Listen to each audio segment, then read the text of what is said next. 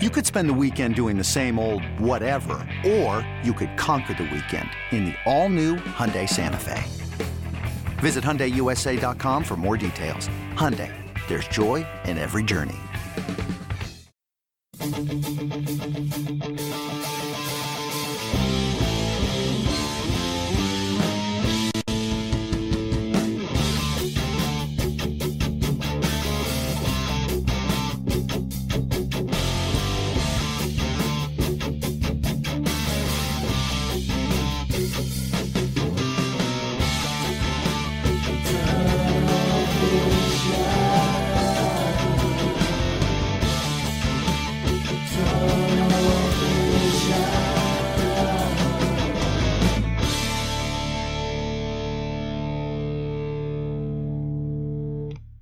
Hello, everybody, and welcome to another edition of Tunnel Vision, a show brought to you by USCFootball.com. I'm your host, Keely, Eure, joined by Ryan Abraham, and no, that's not a stranger sitting next to him. That's Shotgun Spratling without a hat and with a haircut. Ladies and gentlemen, he's going all out for his final, what we think to be determined in-person Tunnel Vision show. How many final ones of these has he had? He's had a whole bunch of these. We gotta send him out right. Okay. You know, it's for the time being. Sure. This is gonna be his final. Hey, we didn't get to send Dan off properly, so I'm putting all my energy into sending off Shotgun properly. Perfect. Okay. So we got a fun show for you guys today. We got a lot to talk about. Early signing period is underway. Yesterday was an interesting day for the Trojans. We'll get into that. We'll talk about what's going to happen tomorrow. We get to talk to Lincoln Riley. He's going to have his first presser, signing day presser as head coach for USC. We're also going to see some announcements. Damani Jackson, where is he going to end up? Then we're going to talk about the 2022 schedule. That came out for the Pac-12 conference today. So we'll talk about how USC's shaping up for next season. And of course, the Shotgun farewell. We'll talk about him a little bit, and maybe some favorite memories or whatnot, or put your favorite memories in the comments. Wherever you're watching, whether it be Facebook, Periscope, or YouTube, put your comments, questions, or concerns. We'll try and answer them as best as we can. If you want to tweet at us, #television. I'll put your tweet up on the screen. Also, just a disclaimer. We were having some technical difficulties before the show started. I think everything's okay, but if something goes wonky, we're crossing our fingers. Crossing that we can do it and we can get through the show, but just the disclaimer there. And also, programming note, we talked about having Brandon Sosna on the show. We got that figured out. We're going to have a special Tunnel Vision on Monday with USC Athletics Chief of Staff Brandon Sosna. He'll be in studio with Ryan and I, so that'll be fun. Looking forward to that. Out with Shotgun as well. And with Brandon. I think I'll be somewhere in the Oklahoma or something. Oh, yeah. Perfect. Somewhere in the Oklahoma. Well, a lot to talk about. Like I said, First off, early signing day period. I think the P was very excited, and I think once you have so much hype leading to a day, there's a little bit of a letdown. Where do you guys stand on how USC has fared so far in this recruiting cycle? Yeah, I mean, when you start in the hundreds, right? Like, it's a long climb out. It's like Batman climbing out of the Bane thing, you know, or it's like a long climb to get out of there, you know, like the Bane dungeon thing that he was put in there. And, you know, Batman had his back broken. You know, USC lost its head coach, and they bring in Lincoln Riley late. And I think he's done a good job. Obviously, you get like 3 5-star recruits in 3 days, but 2 of those guys are for next year's class. And one of them was for, you know, Ray Lake Brown for the class of 2022.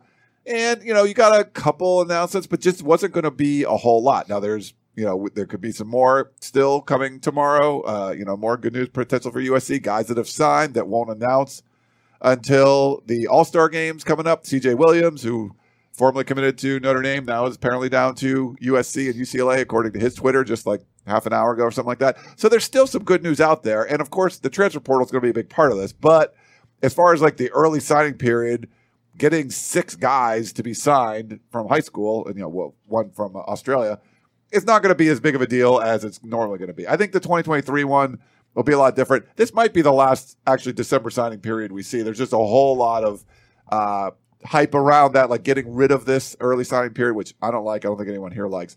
So it's a little underwhelming, I guess you could say. But I think when you look at when the full class comes together in February, it's going to be pretty good compared to what they could have been, I think, if you just rolled with Clay Helton or if you brought somebody else in. I think Lincoln Riley's, at least there's some guys that are delayed until February, which was a little bit better than what we would have seen if everyone just signs in December, which we've seen last year. I think it was like 94% sign in December. A little bit different this cycle because of the coaching carousel. Yeah. So how many coaches were on the move and stuff. So a lot of guys said, I'm going to hit the pause button. I'm going to wait until February to sign. And for USC, there were some big names that did that were trending away from USC at this time. They would have signed in December, likely going to sign somewhere else. And, hey, they may still sign somewhere else in February. Sure. But gives USC a better chance. Guys like five-star offensive lineman Devin Campbell, they can potentially get him back on campus for an official visit. Now with a new head coach, they only had basically a week and a half. They had 2 weekends to try to get recruits in. One weekend was unofficial, all local guys, and then the one official visit weekend. Yeah. So now this gives them, once the dead period ends in, I believe, mid-January, around Martin Luther King, maybe a week before that, they have 3-4 weeks where they can bring kids in and have a chance to sell the program, have a full staff eventually, and then they'll just get some more clarity on where the roster is going to be on some of the guys that they've told maybe it's best you go somewhere else, and they're waiting for that decision. Some guys that are waiting to make an NFL decision or a transfer decision, just to get clarity, okay, where do we need to be really targeting? And then what else is going to be in the transfer portal? Because there's going to be more guys go in. Right. Today there was a 2-year starter from Virginia, offensive tackle, that went in. Yeah. So USC had a former Virginia offensive tackle already on campus. Hey, maybe they bring in that, another the one. bookends. Sure, yeah. So yesterday on the surface did not look like a very good day for USC. One, because there were a couple names out there that could have been home runs for him. Marvin Jones Jr., the 5-star linebacker, took an official visit to USC last week, middle of the week. Now, just getting him to take that official visit is showing the power of USC and the power of Lincoln Riley and his staff. But, we're hearing that it's USC, Georgia, Florida State in the mix a little bit. And then he doesn't even have a USC hat on the table. He had 3 hats, and USC wasn't one of them. Yeah, so it was like, oh, okay, no, never mind. That's not actually a possibility. Unless he was going to pull it from under the table, that's psych. I got the USC Travis Hunter style. Yeah. So that one, not good optics there for USC. They thought they had a little bit better chance there. They missed out on Andre Roy, the offensive lineman, who they were trying to flip from Penn State. He flips, just not to USC. He stays in his home state, stays at Maryland. And then actually the biggest one, I think, came at night was Elias Ricks announcing that he's going to go to Alabama, the number 1 cornerback transfer on the market, one of the top 3 transfers, and a guy from Southern California, legacy from USC. So you thought the USC had a pretty good chance there. He just visited USC with Damani Jackson, some of the other modern-day guys that he knew. So looked like they had the fighter's chance. But it's Alabama, it's Nick Saban, and he's produced a lot more than what this coaching staff can say they produced at USC, which is nothing so far. So, I think on the optics there, it looks like not a good day for USC. They did get a commitment from the linebacker from Georgia, Garrison Madden, who, if you watch his tape, fast, definitely intriguing. Yeah. Now we'll see what he looks like, how long it'll be before he can contribute, because he's pretty small, or on the smaller side. At 210 pounds at 6'2". So there's the frame to add a little bit more weight. Yes. You can use him as an edge guy, different things. Intriguing pickup. But that was about it. They signed the 5 guys that were currently committed, and they got him, but that was it. Now behind the scenes, there are some guys that are going to be announcing on January 8th at the All-American game in San Antonio. Did USC get any of those commitments? So on the surface, it looks like it wasn't a good day for USC. The coaching staff may be thinking differently because they may have gotten some NLIs to come in, and it's just not going to be announced. It's not going to be announced tomorrow. And tomorrow still is a big day. Maybe USC yesterday, Damani Jackson tells them, yeah, I'm in. And so behind the scenes, the coaching staff might be saying, hey, this is a good day, even though we missed out on a couple guys. On the surface, though, did not look like a great day for USC. Yeah, USC does have a press conference on Friday instead of Wednesday, and I know you guys talked about this on the Family Feud plug. Right. Yeah, good job. Potentially that could be good news for USC. Like if they're going to pick up a couple commitments on a Friday, you'd rather have your press conference on a Friday afternoon instead of on Wednesday. Well, speaking of Damani Jackson, we already have questions flooding in about the status of where he might go. I know we have the War Room coming out, but what are your thoughts on where he might end up? I think he might end up at USC. He might. It's a 2-team race or a 2-school race, USC and Alabama, and again, very similar to Elias Ricks, hometown versus Nick Saban. It's basically the battle here.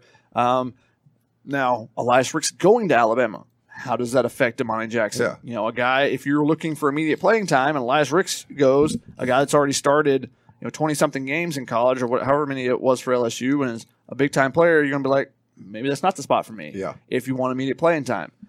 Damani Jackson is coming off an injury, so how does that affect him? Does he see himself as being ready to go at the beginning? A lot of factors that could go into it, but it is a two-team race. USC's back in the mix after him decommitting earlier. The Lincoln Riley hire, Roy Manning, Dante Williams still being on staff is really big because that's his guy. So I think there's a great shot for USC.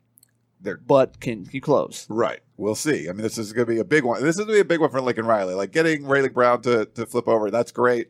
This would be a good one. It's getting someone to come back. Yeah. And the potential behind the scenes issue is he was a Dante Williams guy. He was committed to him. And if you thought, okay, well, Dante Williams is running this team now. Well, he's not running the team. He's still on staff, which is good. But that could change the dynamic of things too. If he thought, well, you were the head coach and now you're not. And what's going on here? Do I just want to leave the state? He had a great official visit to Alabama a couple weeks ago, I think it was.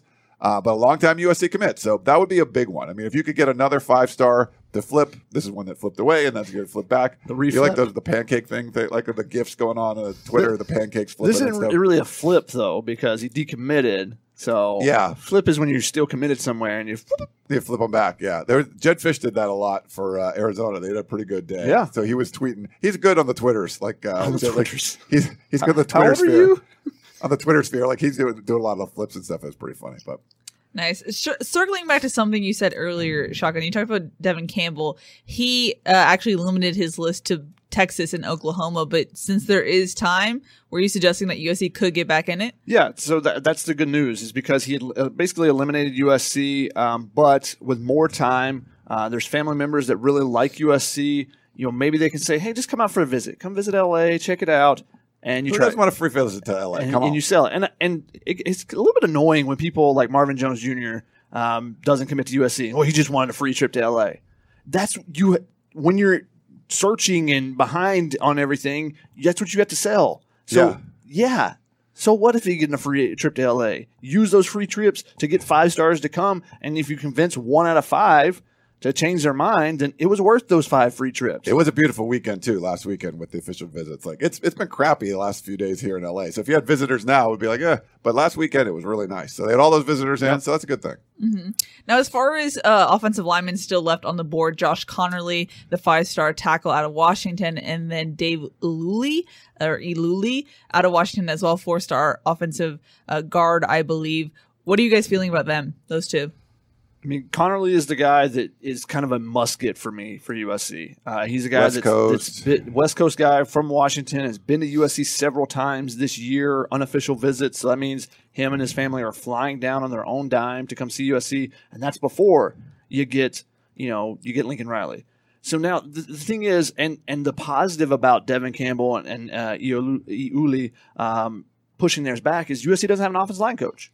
So now you hire an offensive line coach. Is that a problem when you're trying to recruit offensive linemen? Is that an issue? Is that a big deal? Usually people like to know who their position coach is going to be. Nothing's been complained about more than the peristyle than the offensive line guys, right? Like everyone wants to know what's going to happen with the offensive line. It doesn't matter. You get a 5-star running back. You need offensive linemen. And it's true. But this is going to be a process. And it was trying to put it together. If they brought in Bill Beaton, it would have been, I think, a different story.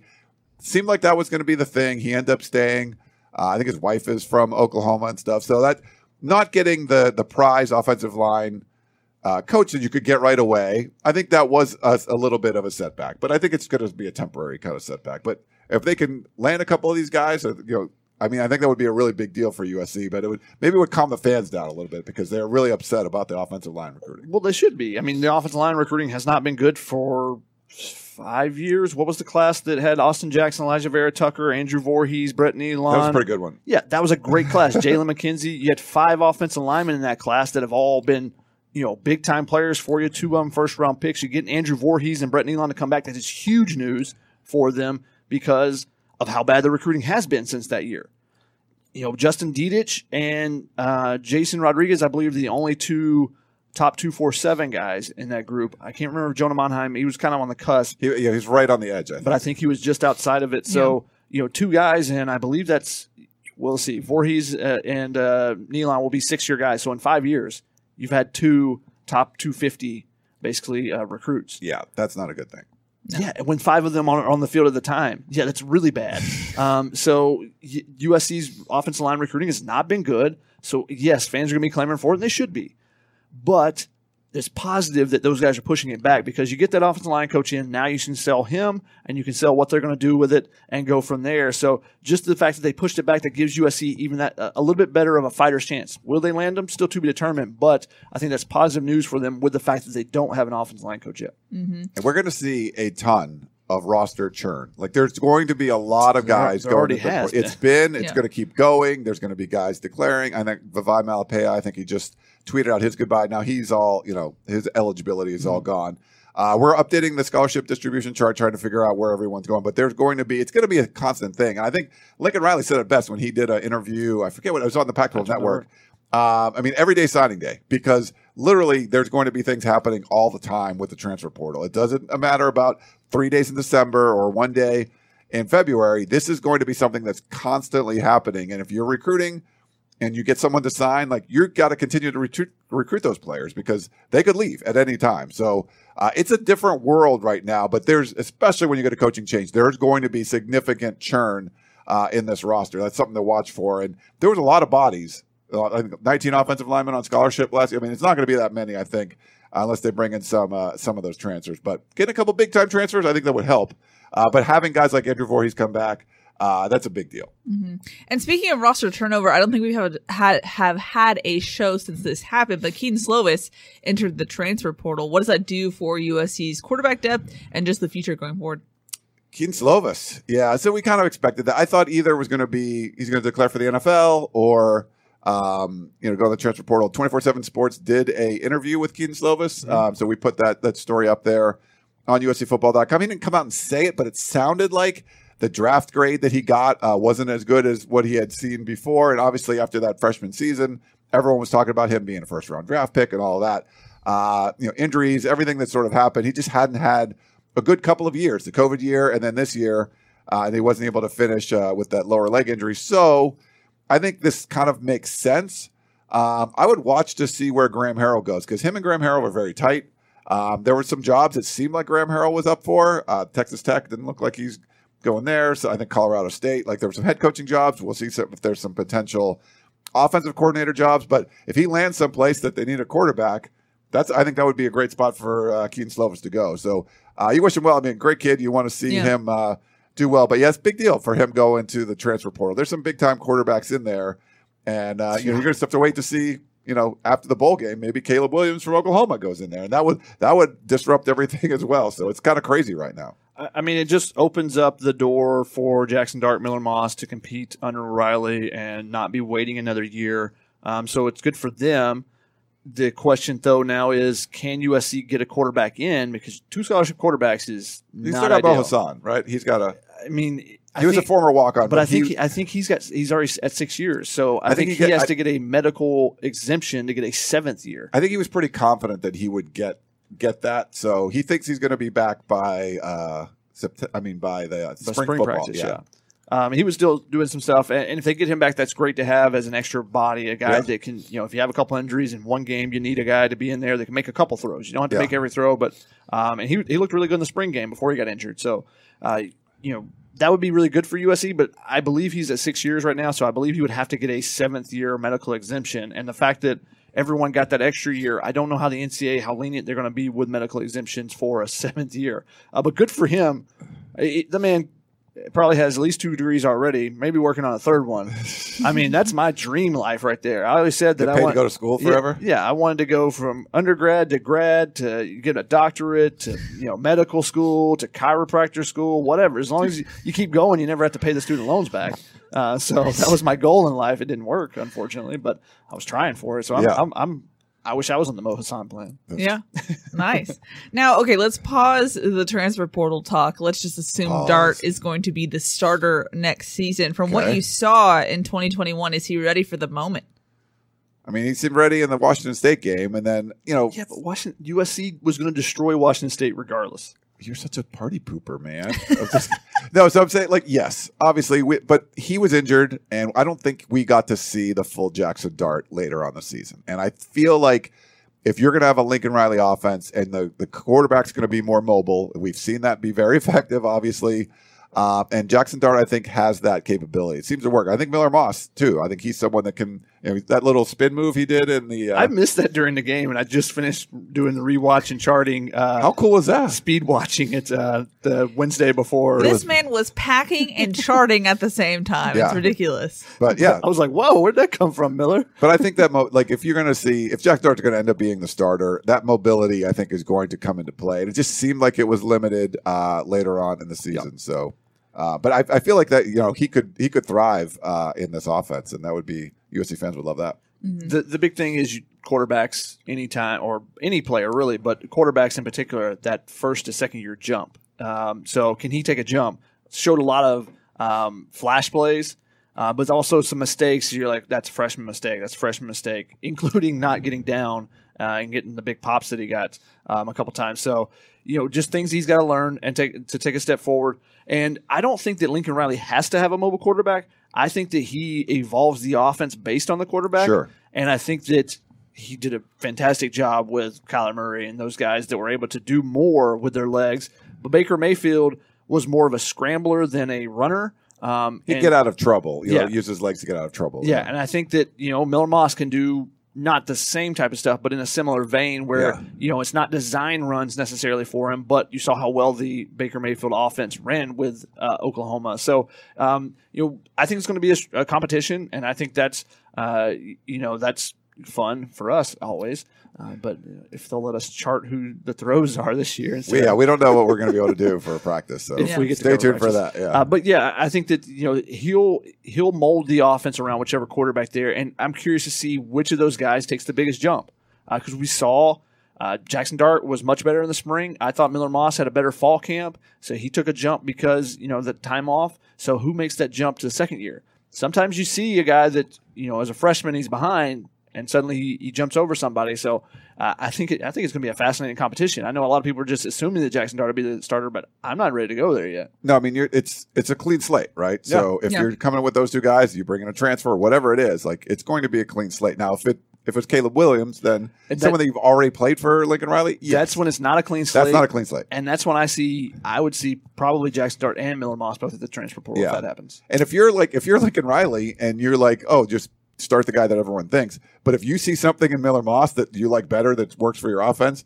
then you look and he comes in and does well, you look like even more of a genius. You're like, oh, we picked the other guy, so. Sure. Kind of like Keaton Slovis his freshman year. Yeah, exactly. I mean, that's what Graham Harrell's like. He's a second-string quarterback? Like, nope, he is. JT Danner goes down, boom, put him in there. He has a great year. You're like, oh, Graham Harrell's really smart. Then 2 years later, no, he's not. But whatever, Right, Abraham. Yes. I'm going to circle back to early signing period. Something that I want to talk about is Earl Barquette, the TCU transfer. He's 6'3", I believe 277. Shaka, is he an immediate impact guy given the defensive line depth for USC? Potentially. I think he really fits well into the Alex Grinch scheme. Yes. You remember at Washington State, Hercules Mataafa was phenomenal, was a beast for them. And he's an undersized defensive tackle. Alex Grinch uses undersized guys, uses their speed and quickness to get penetration and get in the backfield rather than just being a big body guy and just taking up blockers. He wants them to go make plays. So I think Earl Barquette is a guy that can do that. Seeing some of his clips, didn't have a ton of stats this year, but just seeing some of the clips, you go, there's potential there. And I think he fits well. I think that's a really good pickup as far as a fit for scheme, rather than just, going off 4 or 5 star rating or whatever it may be. I think it's a good scheme pickup there for USC. And it was interesting. He announced that he had signed. He put a graphic up. USC didn't announce it though, so it doesn't look like they're going to announce the transfers going forward. Or maybe he was mistaken and it wasn't fully signed. I don't know. But the transfers don't do an NLI. They'd have they just sign a financial aid agreement. Yeah, but he looks like for the Alex Grinch system. If you guys remember, Hercules Mataafa, just an undersized kind of. I think he played more of a one technique or whatever. But someone that could come in there and really just be quick off the line. I think that's what Alex Grinch likes to do, and you can really put a lot of pressure on opposing offenses. So it seems like he would fit that scheme. We'll see. I think he had 20 tackles or something at TCU the last couple of years. Yeah, something like that. Given what we are expecting from USC secondary, who might leave, what is USC getting in Zion Branch and Fabian Ross? Zion Branch, you're getting not only terrific safety, a guy who has some room to add a little bit of weight to and does not mind coming down in the box and hitting people. But you also get a dynamic receiver because more than likely little brother is coming behind him in the 2023 class. And if that's the He's case, even better, I think. Yeah. Zachariah Branch is a 5-star wide receiver right now. So that'd be a third 5-star in that class for USC. So, he's a small, shifty guy. So if you can combine him with Riley Brown, that would be a dynamic duo. But Zion coming in, it's a clean slate, but we've already seen Chase Williams hit the portal. We've got decisions still to come for Isaiah Polamau, Greg Johnson. If they take off, then it's going to be a lot of young guys that are going to have to step up. Now, you've seen Kalen Bullock make a lot of plays. You've seen Xavier Alford make a good number of plays at the end of the season. Chris Thompson played in that Cal game. Thought he was really good in that role. I don't know. He's a guy that needs to be in the box with his size and do some different things. But I think the safety positions, if Polamau or Greg Johnson don't come back, are going to be wide open. Even if they do, I think it's going to be wide open. They're going to prove themselves as the veterans. But so he's a guy that could be an immediate impact player. DBs, I think it takes a little bit of time just to learn what college offenses are trying to do different than high school offenses are doing.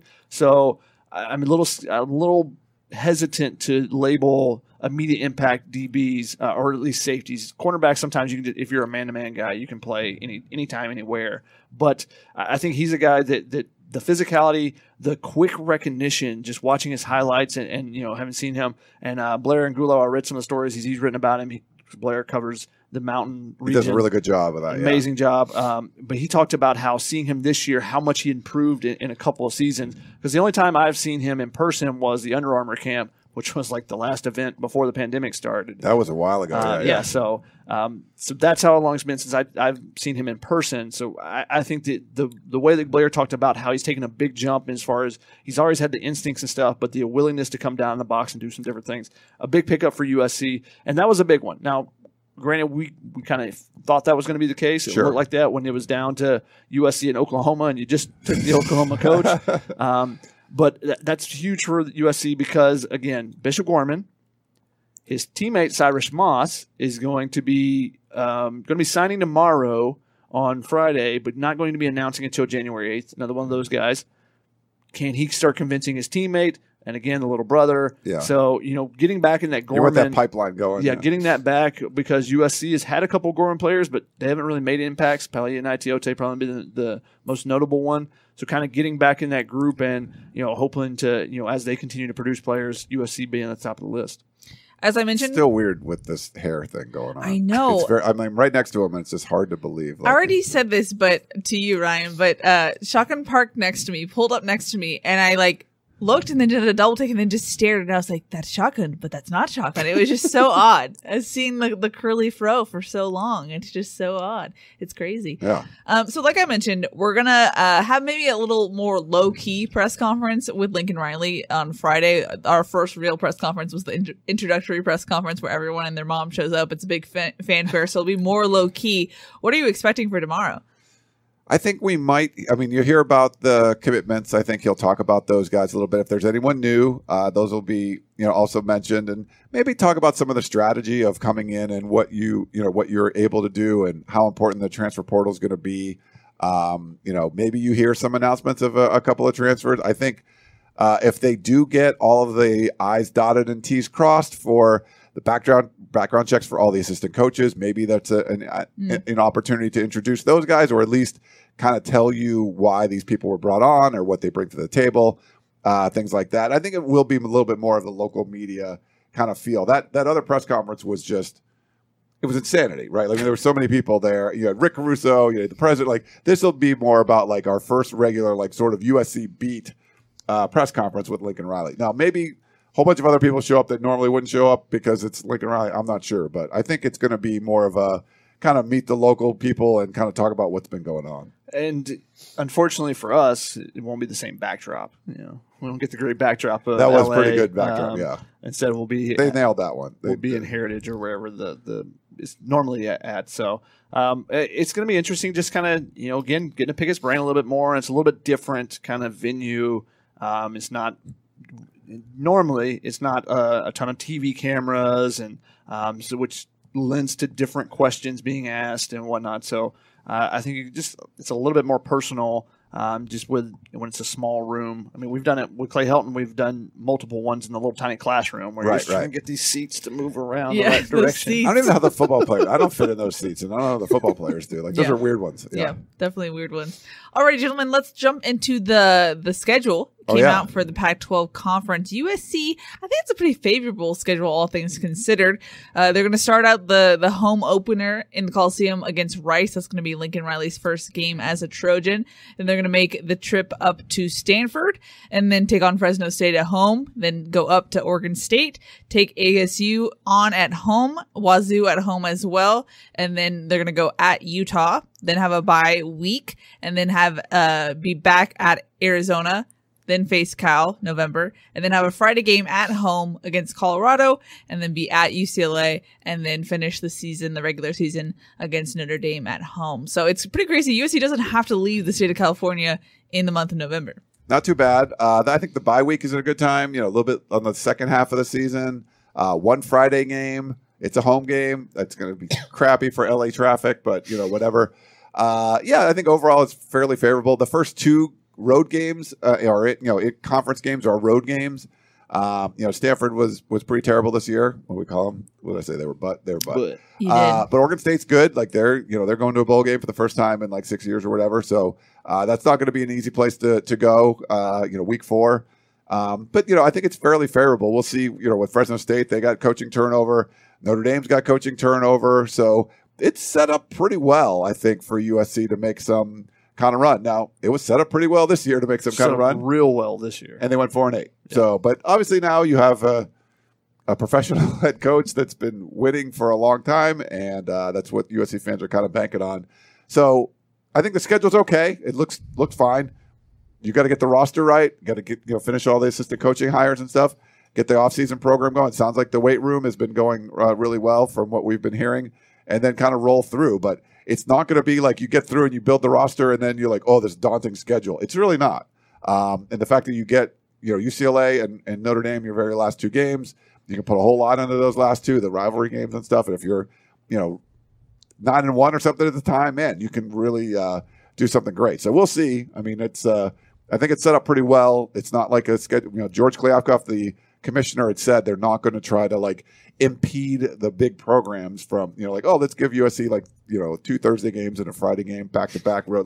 They're not going to do that kind of stuff anymore. And we didn't see it last year. No Friday games at all. 1 weekday game this year, and it's a home, so it's not too bad. Apparently, in the comments rolling in, it's Veterans Day as well that Friday. So apparently people might have it off. We got 2 comments about that. Didn't fact check that. Very so we'll cool. See. Yeah. Wow, that would be even that's next level. That's George Kliavkoff playing chess. Friday, because you say trying to get to the Coliseum at 6:00 on a Friday, you have to leave at lunch. There's no way you're going to get there. Which is perfect. Start your weekend early. Half day. Tell people day at work. Half day at work. Economy. Shotgun, you have a unique job. You can't tell people what to do with their jobs. That's not true. I've worked corporate jobs. Half day. Take well, your it's half Veterans Day, so you get the day off. So that's good. No. So smart. I like doesn't that. always mean that you get that holiday off. Shotgun, any thoughts about the schedule? I mean, the positive is that they don't have back-to-back road games at all. I think, like Ryan said, the bye week comes. I think it's interesting that UCLA and Notre Dame are finally back-to-back again. Is that normally the tradition? Was that used to be the tradition? I know it's the first time in 3 or 4 years that it's happened. So people pointed out. I didn't notice that. It wasn't something that I noticed. I'm also terrible with years and separating which is which type of thing in my head. So, but I think that's interesting. Having the rivalries, basically around the Thanksgiving holiday. So it's always fun. I mean, that's what's so great about Thanksgiving football to me is the tradition of the Lions and Cowboys playing, but also just the rivalries that go on. The Egg Bowl being on Thanksgiving, and just the hatred that comes with some of those rivalries. Lots of hatred, yeah. No, it's good. If you do I'm from the East Coast. If you're you'd have your high school class reunion, they would always have it Thanksgiving. Nope, Notre Dame game. Sorry, can't come. So nothing says thankful like hatred and rivalry. Yes. Alrighty, let's jump into some questions. First one is from Alex, who said, "Shotgun, you look awesome. Can someone explain the transfer portal timeline in detail?"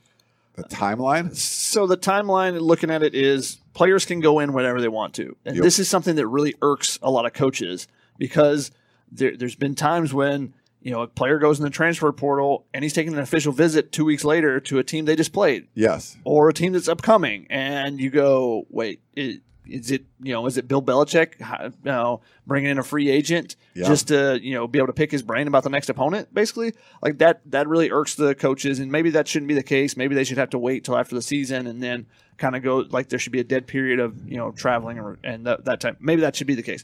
But the timeline is players can go in whenever they want to. They can sign whenever they want to. And a lot of times you see actually that players don't stay in the portal for long. Guys that are highly coveted, they go in the portal and within a week they have a decision. Yeah. Sometimes they make some calls ahead of time before they go into the portal. Yeah, well, some of that is, it's not them making the calls. Their coach, like, coach, I don't know if this is the right place for me. I wonder if Nebraska has a spot, or I wonder if Oklahoma State, I really like that visit during, and the coach calls up the Oklahoma State coach and says, I got a player who's looking, he might be interested in coming, would you guys have room for? What's your depth chart look like? And it goes back. So it's not a direct, because if you had direct contact, then it's tampering, right. And it would be recruiting violations. But with the middleman, that all gets done. So players go in the portal. They can sign immediately if they want to, as the school offers them and they want to sign the financial aid agreement. So that's kind of the chaos of it. And that's why it's like Riley said, it's a constant thing, because like I said, USC brought in a veteran offensive tackle from Virginia during their official visit weekend. Today, another offensive tackle, multi-year starter from Virginia went into it. So, maybe USC likes this guy better, but the other guys have already brought him in for the visit. And so you're trying to figure out, you're trying to keep space for the coaches, for, if an impact guy comes up, or, God forbid, Brandon Keely goes down with an Achilles injury in spring camp. You're looking out there and you're like, okay, can we find a big run stuffer in the middle and someone goes in the portal? Do you have space for him now? Yeah. And that becomes a big thing. So that's one of the things this year is teams are always allowed 25 initial counters. So the first year you're allowed 25 guys to come in each signing class each year of the recruiting cycle. This year, if you have up to 7 guys leave, 7 or more, then you can bring in 7. So it's a 1-for-1 up to 7 guys. So you can bring in 32 potential initial counters. That can be 32 transfers if you really want. Texas State had a class that was all transfers last year. Not a single high school player. Crazy. Because you're trying to this happens when you're trying to overturn, a new coach comes in trying to overturn the roster. I don't have time to build guys up. I need guys that are already veterans and that have played in college or already bigger or whatever it may be. So that the transfer portal, that is all the craziness of it. Sign up to 32. So that's how you can overturn a roster pretty quickly. And I think Mel Tucker did a really good job of it at Michigan State, getting a guy like Kenneth Walker. But there's also the threat of overturning your locker room so much that you don't have a culture if you have already established a culture. And I think that happened a little bit at Utah with them putting early in the Brewer. season, but then they got it working, obviously. But what happens if they figure that out before 2 games earlier? Yeah. They beat San Diego State, and they don't lose in, what was it, triple overtime to them? I think they lost to BYU, too. Lost to BYU also, yeah. You win those 2 games, and suddenly they're in the college football playoff. Yeah. And they probably would have if Cam Rising was starting. But, it takes a little bit of time to get – because they brought in 7, 8, 9 impact transfers. It takes a little bit of time for everyone to get into your culture, into your scheme, into your understanding and fighting for the guy beside you. But it does help if you have Utah where you have an established culture. Where Kyle Whittingham's been there a long time, one of the longest tenured coaches in the country. He has that culture, and even it was still a problem there. So it's not just bring in a whole bunch of free agents and it's going to work. It doesn't work that way, but it helps if you do have an established culture like they do. And even if you start off a little rocky, you can get it going and make the kind of run that Utah did. Something to note, too, about the transfer portal is that it also has to align with enrolling with schools' semesters or quarters. Good point. So that's something that it's not just a free-for-all where you can just come in once you're in the portal. So that's why there's kind of a wave of guys coming in. It's either usually over the break, the winter break, or in summer, because that's kind of when you need to enroll in that sense. So for USC, who's on the semester rather than quarters. Yeah. Great point by Keely. And it's just similar to any transfer, your normal non-student athlete transfer that comes in from LMU or UC Irvine or wherever that comes into USC. they don't get to just start in the middle of the semester Right. and just like, I want this class, this class. No, you wait till the end of the semester and then you come in. Same thing. Yeah, that's the student athlete part of that whole configuration. There's like school. Great point, though, School, Mike. it's not Yeah. just football, just On the school, timeline. too. Okay, yeah. Wilson on Facebook said, "Why has Dante Williams been so quiet since he has returned?"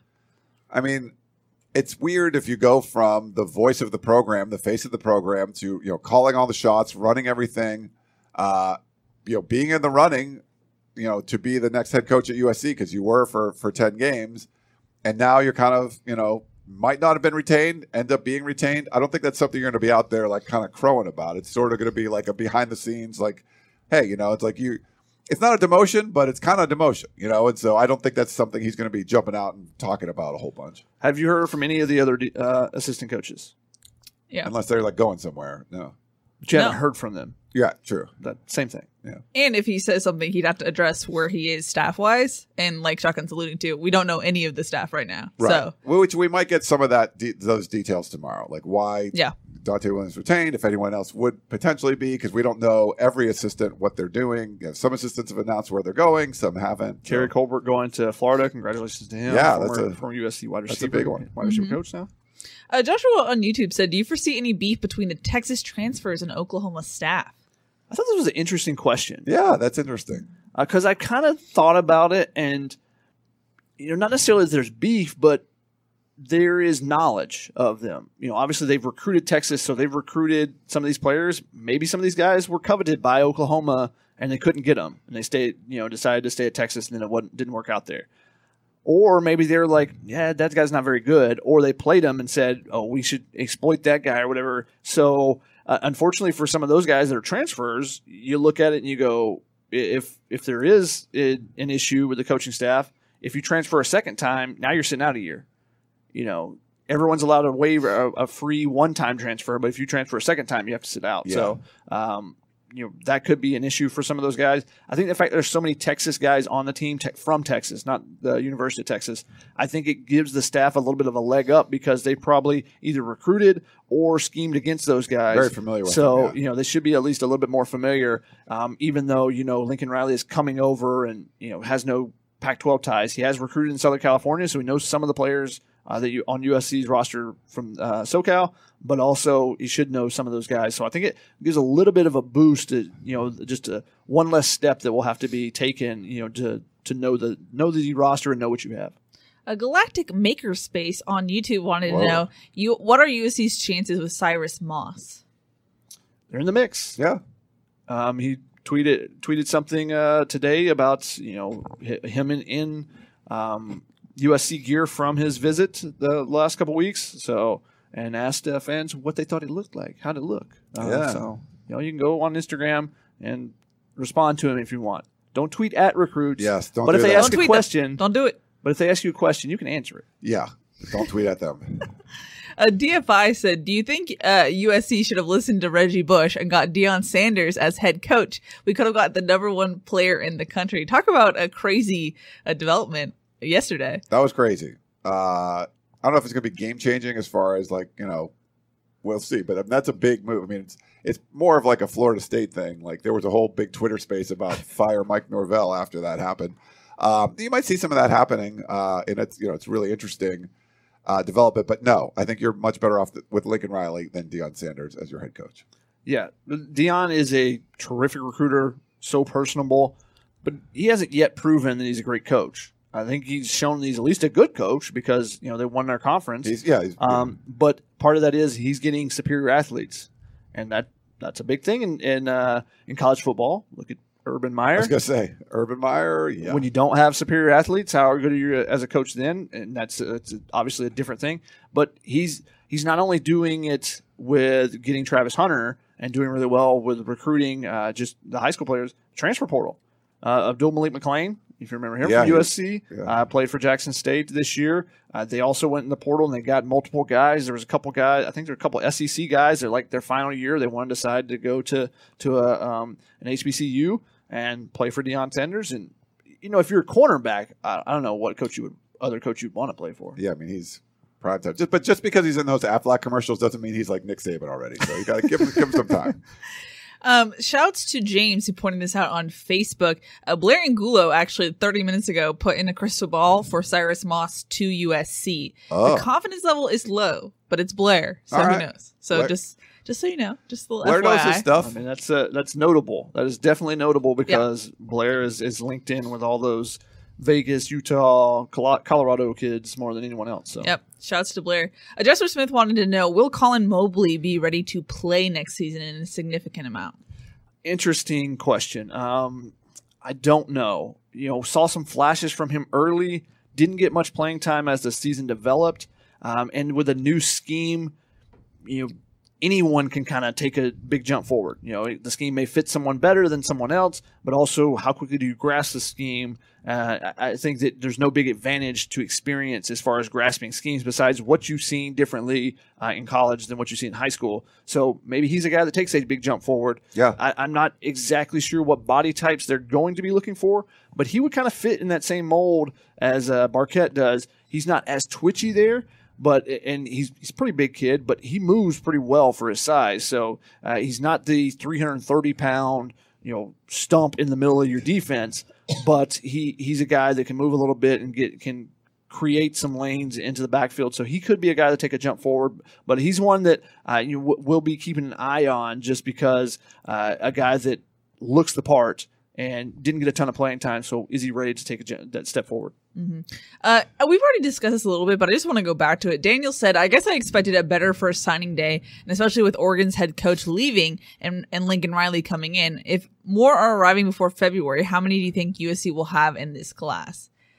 It just seemed like expectations maybe were a little too high, considering the time that Lincoln Riley and his half put together staff had. I mean, you've been working on this class for a couple years and you had 2 weeks. There was not I think it's what he was able to do in those last couple of weeks. Now it's not over. So the problem is it's going to be, you have to look at it as a whole. Like look at it in February, like, oh, okay, picked up these guys at the All-Star games, maybe a guy or two tomorrow, and then some guys that have waited for the February signing period. And that's where I think some of those, potential Oregon players are moving around. But it's a crazy time when you're switching coaches and then these players half the time don't know what's going on. They're trying to figure out, where's this guy going? Who's there? And it's difficult. So I don't think you could expect Lincoln Riley to come in and sign 25 players and average like 4.2 stars in 2 weeks. It's just not going to happen. But if you look at the whole class coming up with February and all of that over the next couple of months, I think it'll be much better than what it is right now. And even looking at the total class, because you can still pick up 3 or 4 transfers. Yeah, the transfer thing's a big part of it. 24/7 Sports has now made it so that those are aligned. So the class rankings will include transfers. Now, there will be separate high school rankings and transfer rankings, but there is a class ranking that includes both. So I think the totality of the class won't really be known until August. Yeah. I mean, the roster is going to look different. Like you might see players that were on the roster now that you expected to be, and they're not in August, and then a whole bunch of new guys that, it could be, they could hit the transfer portal pretty hard. So I think it's a good point. You might have to wait till August, but wait until February to see as far as like a traditional recruiting class. It will be better than what you're seeing right now. True. They'll finish with a couple more, and there will be a couple. There could be some surprising. Parker Lewis was really surprising to me to see him going in. One of the Pac-12's best kickers this year. Missed a couple games, but he goes into the transfer portal. And this is something to remember, and I know a lot of people asked, why would he enter? It's not always about what happens on the field. Yeah. You're homesick or family member has an issue, you need to be home to help out, or you just don't like the culture, you don't like the beach, you prefer the mountains, whatever it may be. So, sometimes people would look at it and they go, why would he do this? He's going to be this and this lineup. Why would Jay Toya leave USC when he's, potentially going to get first team snaps going into fall? It's not always about just the playing time on the field. Yeah. Apparently, according to chat, hopefully they're not lying to me, Jenna Nwosu just made a spectacular play on Thursday Night Football. I think he picked off Mahomes. So look for that. I can't believe we don't have it on. Usually we do, and the one time I we know. don't. Yeah. That's my guy right there, Chenna. I know. He's great. He was cool super dude. nice. Yeah. Casey said, who will enroll early in January for spring practice? I believe Raleek Brown is I think he was enrolling early. I can't remember all the names. That would be a Chris Trevino or Gerard question. Yeah. We'll know for sure tomorrow. They list it out. Yeah. They will list it, yeah. Yeah, so we'll know for sure. We have multiple questions wondering why Lincoln Riley hasn't been able to get an offensive line coach yet, and should USC fans be concerned about that, or is that just part of the process right now? I think it's part of the process. So you did have, he had his sights on somebody that was going to be really good, someone that had worked for him already, that was a co-offensive coordinator. And it seemed like, from the sources I've talked to, that it was understood that Bill Bedenbaugh was going to come with Lincoln Riley to USC from Oklahoma. Things changed. They end up making Brent Venables hire, and so they make a good hire. Oklahoma makes a really good hire. You know they're going to get a good coach. He can make a pitch for someone like that to stay, and he ends up staying. So I think that sort of was like you had a plan A. There was a whole bunch of things you had to do at once. And if you have something like, okay, this is my plan for offensive line coach, but I have like 5 million other plans for other things, you probably don't have a whole bunch of backup plans going on. So, they needed to go to a backup plan, but it wasn't going to be like, okay, we're going to fill that right now. It's going to be, okay, we'll take care of this. We'll get somebody good, but we have all these other things that we have to deal with right now. So there wasn't enough hours in the day, I think, for that situation. So they didn't have like 3 plans for what they would do for the offensive line coach. They had a good plan for one that ended up falling through like last minute. So then I think that's why you where you are right now. I think it's a little bit of that, the priority of that when they thought they had it lined up, and then if it falls apart, or where is that on your priority list is immediate. I think with the fact, and I don't know if USC was part of the reason why some of the offensive linemen pushed their decision back, but it's going to help USC out for that. So maybe the coaching staff, when they talked to some of these players, said, hey, we want to get you on. We want to wait till the new hire is in. And so I don't think it really hurt USC necessarily, except with Andre Roy. You would like to have had a better shot at him with the fact that he signed yesterday. So, but the other 3 that they're in the mix for, Ernest Green, I don't believe signed either. Now USC doesn't seem to be high on his list, but again, more time and the opportunity to get a higher end, the better chances you have. We're almost at the top of the hour, so I'm going to put us into rapid fire mode. The Boss Man is doing a show 6, so thank you, Boss Man, for powering through. A little under the weather, but that's okay. Under the weather. Yeah, because you felt fine. And you're like, let me go play golf in terrible weather. I played golf in the rain. It was bad, yeah. Ryan, sometimes I wonder if you're what the age you are, if you're still a teenager. I pretty much am. Yeah. I eat like a teenager and I act like a teenager. Yeah, with the most respect. George wanted to know, have you heard about USC football season tickets being sold more since Lincoln Riley's hiring? The amount. I haven't heard the number or anything, but the answer is yes. Yeah. It's been more. We could just tell you that we've had people tell us, I renewed my tickets after 3 years of not having tickets type of thing. So we've seen an absolute surge. I think it started in September when Clay Helton was fired, but that sort of like backed off a little bit because the team started to struggle and it just wasn't looking that good. But bringing in Lincoln Riley, everything has just turned up. And, we've seen it on our shows, the numbers of the people that listen to the podcast, the people that read the articles, subscribers. Thank you all for subscribing to the site. You can still go on there now and do it. And I think, the people we've talked to in the athletic department, they're extremely happy with what's going on. And there's just so much enthusiasm where it hasn't been for years. It's just been sort of like you didn't feel like this was a place that was going to be as special as it can be. And I think, I think you had to have faith that, they were going to get somebody good. They're going to hire someone good. They're going to try to bring this program back to prominence. I think the fans were ready for it. I think people are going to come back. And there's been a lot of talk on the message boards about season tickets. We haven't got numbers or anything yet, but there's so much more interest now than there was before. It's crazy. Andrew wanted to know, will Alex Grinch run his 3-4 at USC, or is it going to be more of a 4-2-5 hybrid? I think that's to be determined by what the roster has and what they can get in. What is their ideal? Haven't had a chance to talk with him about that and see what his ideal defense is, what his ideal edge players look like, how he likes to use.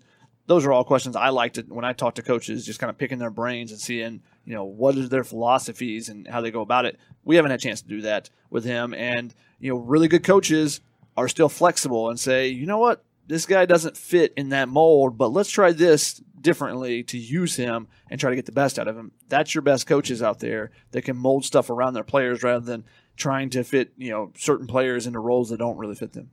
Archer wanted to know, is T-Mac seriously considering Arizona? Yes. Arizona's done a really good job. Jetfish has got some. They're 1-11, and the only game they won was a COVID game from Cal. But there's excitement in that program, and they were competitive. They were more competitive than Stanford in a lot of those games. More competitive than USC in those Coliseum games. Very true. They scored the most points. The most points they scored all season was against USC in the Coliseum. But there is some momentum building there at Arizona. So that's it's a possibility for anybody. We'll see. I mean, I'm going to talk to Brandon Huffman tomorrow a little bit about the whole Pac-12. I'll try to get some thoughts on that for you guys later. But they've been really impressive so far. So I wouldn't rule them out. Plus the guys that went there from Servite already that have already signed. Noah Fafita, Kean Burnett. Those are guys that he grew up playing with. You want to go with your buddies. That is part of the attraction there. Burnett is a legacy at Arizona, so he can tell them, hey, this is what my dad's do all this. But it's just continuing to play with your buddies. And with the other choice was Oregon. That was where he is committed, I believe. I don't think he's officially decommitted. But obviously, Cristobal leaves. Brian McClendon, the wide receivers coach, who I believe was going to be the interim coach for the bowl game, I don't know if he is still going to do that, but he is leaving to go to Miami as well. Yeah. So now the head coach leaves, and maybe you have a really good relationship with your position coach, and you still want to stay, but now he's gone. So that's a big reason why he may be considering Arizona. He looks at his options and say, do I want to go to Oregon? A lot of unknowns. I can go with my buddies. I know a lot of USC fans are like, why is he not considering USC? Not everyone wants to go to, stay home and go to USC. We got a question from Ryan who said, what's the word on the street from transfers about USC? Do they want to come? Is Riley sparking interest? There's definitely interest. Yeah, for sure. I mean, Marvin Jones Jr. doesn't come out unless there's at least some interest. Yeah. And the same thing with Haskins, the offensive lineman that we talked about from Virginia, and a couple of those other guys. There's some interest. Now, the question is finding the right guys. I know there's a lot of big-name targets out there, but one of the biggest thing about the transfer portal is finding the right guys you're going to fit, because you go into the transfer portal for a reason. Right. Now, sometimes it's just, hey, the coach left, and I don't think the new coach coming in is going to use me the way I want to be used. But sometimes there's drama off the field. Sometimes it's academics. There's a lot of different reasons why guys can go into the transfer portal. Sure, yeah. Exactly. So you got to figure out what that is if you want to be, if you want to have a group that plays together. Alex wanted to know where you see Max Gibbs fitting. Which side of the ball do you see Max Gibbs fitting in next season? Huh. Yeah, What's interesting is he's expressed interest of still being on the offensive line, even though he has found success on defense. I mean, he's expressed interest in playing both ways. But I think his future's on the offensive line, especially with Grinch coming in and the nose tackles he's used at times being those smaller, quicker guys. Not the big guy like that. Yeah. But he's got a quick first step. I think part of it is going to be where his body's at. If he can continue to lose weight, if he gets down to 340 versus 360, 370, 380, that's a much different player that you're using there. Rather than being a tank in the middle, being able to use that quickness a little bit more. So body questions will be there, but I think offensive line is where he ultimately ends up. Yeah. Leonard want to know what's happening with Drake Jackson. Right now, it's probably just hanging out, chilling. You want me to text him real quick to see what he's up to? His future, Shotgun. Oh, he's going to go to the NFL. I would think so, yeah. That's been he said it from the very beginning. Nothing has lent. There's not been like, wow, I don't know. Maybe I made it. He's going to the NFL. Yeah. Warzone Clips wanted to know, where does Corey Foreman fit into Alex Grinch's defense? He's going to be on the edge. Yeah. You can rush the passer. I think he'll be rush the passer. You should be okay. One of those things. Yeah. Rush the pass clearly. Yeah. And obviously, I heard him in an interview talk about the things he learned this year, and we talked to him after the last game, talking about your best ability is your availability. And I think he understands that a little bit more now. And, getting used to the routines of college with all the classwork and all that, I think that took him a little bit of time. Yes. Especially having not played in a year and a half, basically. So I think that took some time. But when he was on the field, you could see the elite ability to get to the quarterback. Even if he only had 4 or 5 snaps in a game, one of them he was getting a pressure on. Yeah. So I mean, that was the case in the last game. For some reason, he only played 4 snaps, all in one series. He and Julian Fadanico played together on one series, and they got 2 sacks on the series. Foreman had one of them, and they didn't play again. Again, this is just me finally charting the game, but I was like, what? Wait, what? I remember seeing them in there. I got some photos of a sack, but I was like, wait, that was it? That's interesting. Crazy. We had a question from Daniel who said, I heard some players say that there was a culture clash, especially between Texas players and California players. Do you think Riley and staff will get that under control? I think it'll get figured out. And there's going to be a lot of roster turnover, but I heard that a player I talked to said that things had been sewn up a little bit towards the end of the year. That was a bigger issue early in the season, but they were a lot of pulling towards the same direction towards the end of the year. Yeah, as far as that dynamic. I don't think if you're in a clique or whatever, I think Riley comes in and it's going to be like, this is the way. Like it's not like, oh, this is the California way or the Texas way or whatever it is. It's like, well, you're all in this way. I don't care where you're from.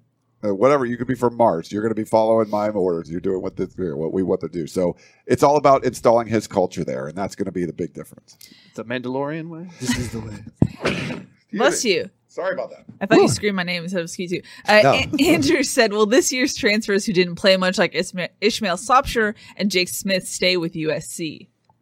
Well, they got to get healthy before they do anything. Yeah. And then they play for anybody. And you can't just transfer again with no penalties. So I think you got to be available. They got to both get healthy and then see what they can do.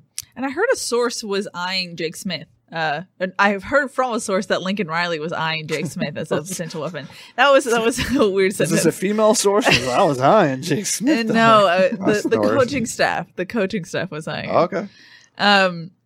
We had a question from Mark who said, someone think up the most open-ended question ever. If Shotgun never finishes answering the question, he can't leave. I agree. I think that's a great. It's not that hard, like he could just. Shotgun. I'm not Gerard. Come on, guys. That's true. You're close though. You're People like are 1B. Holy cow, last week. I know the Gerard experience. You ask him one question on the phone, and 2 hours later you're hanging up. It's pretty crazy. You ask an offensive question, and then 20 minutes later he's talking about one on the defensive side. Like, no, we didn't ask you about that yet. It's like, hold on. Yeah. We had a lot of questions. Shotgun, is that your real hair?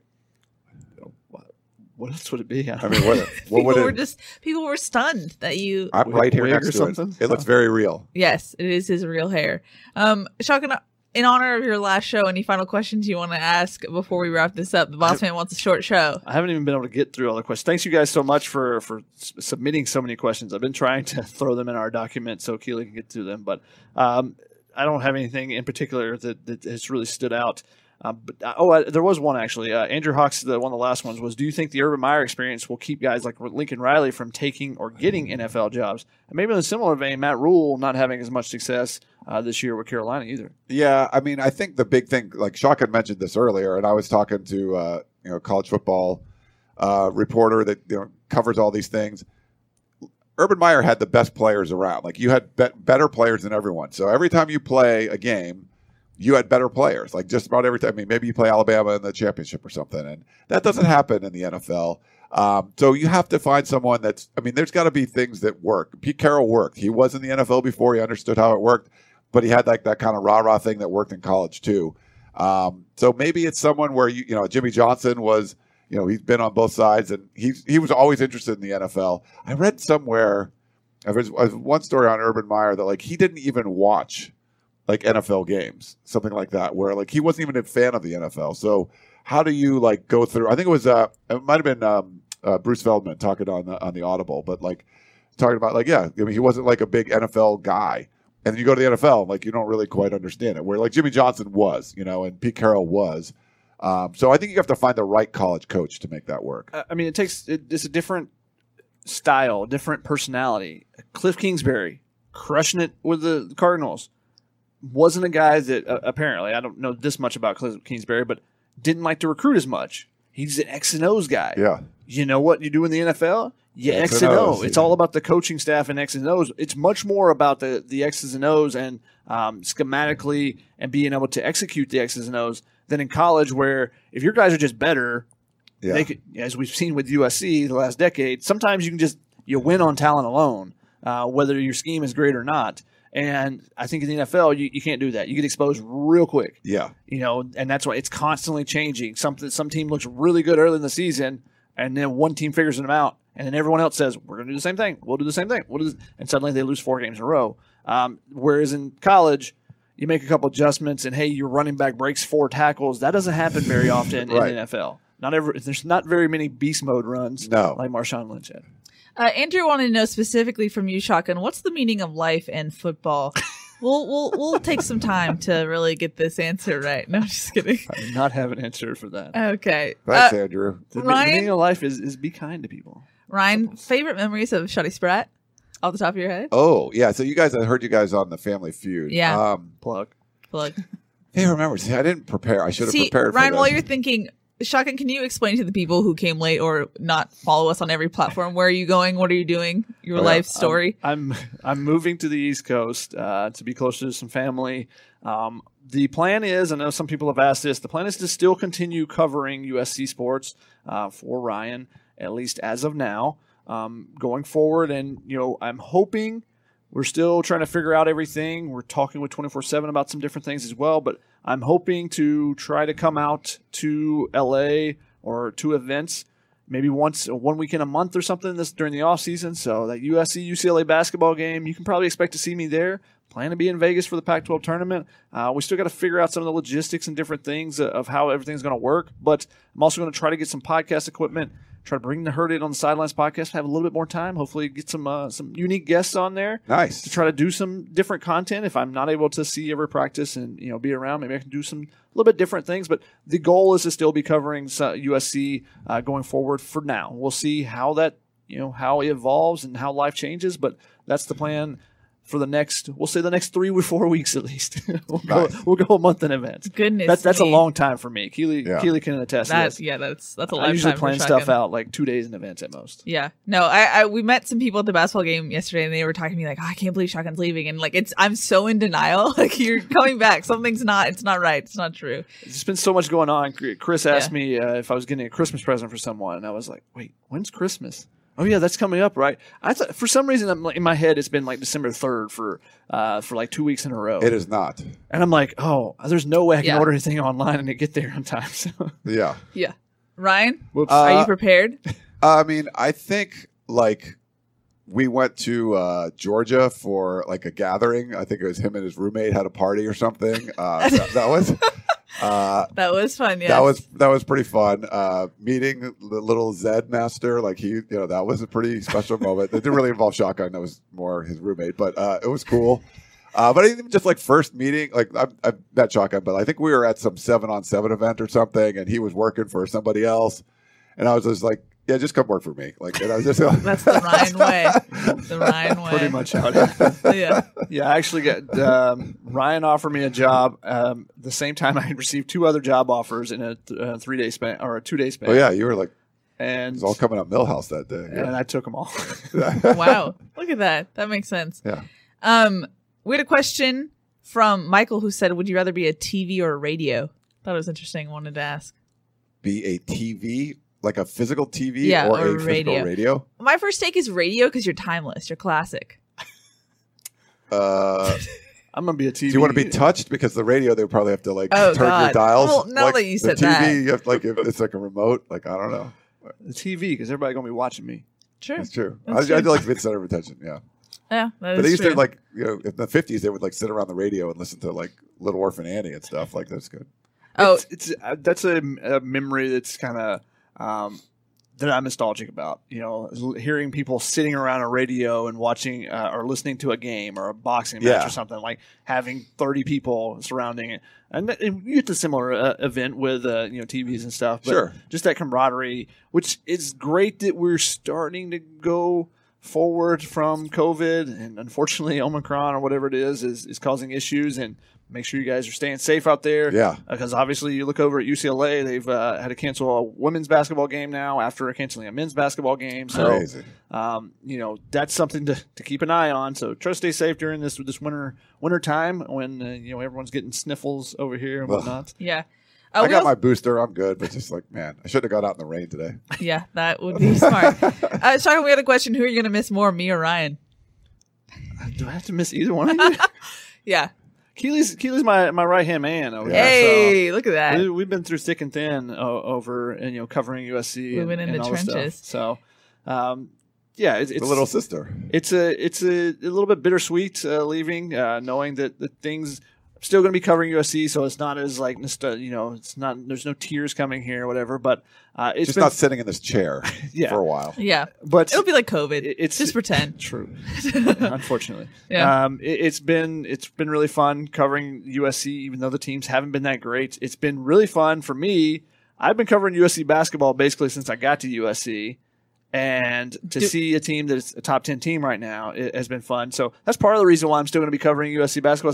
Or USC sports. I was like, this basketball team has a chance to be special, and I'm not missing out on a special run after seeing USC lose 42-36 to Cal Poly. I had to cover that game too. Teams with no-name recruits on. Now you're getting 5-star recruits. Yeah. Like I'm gonna still cover this team at least. And there's some great players on the team, great personalities. Yeah. I'm hoping to have a story for you guys.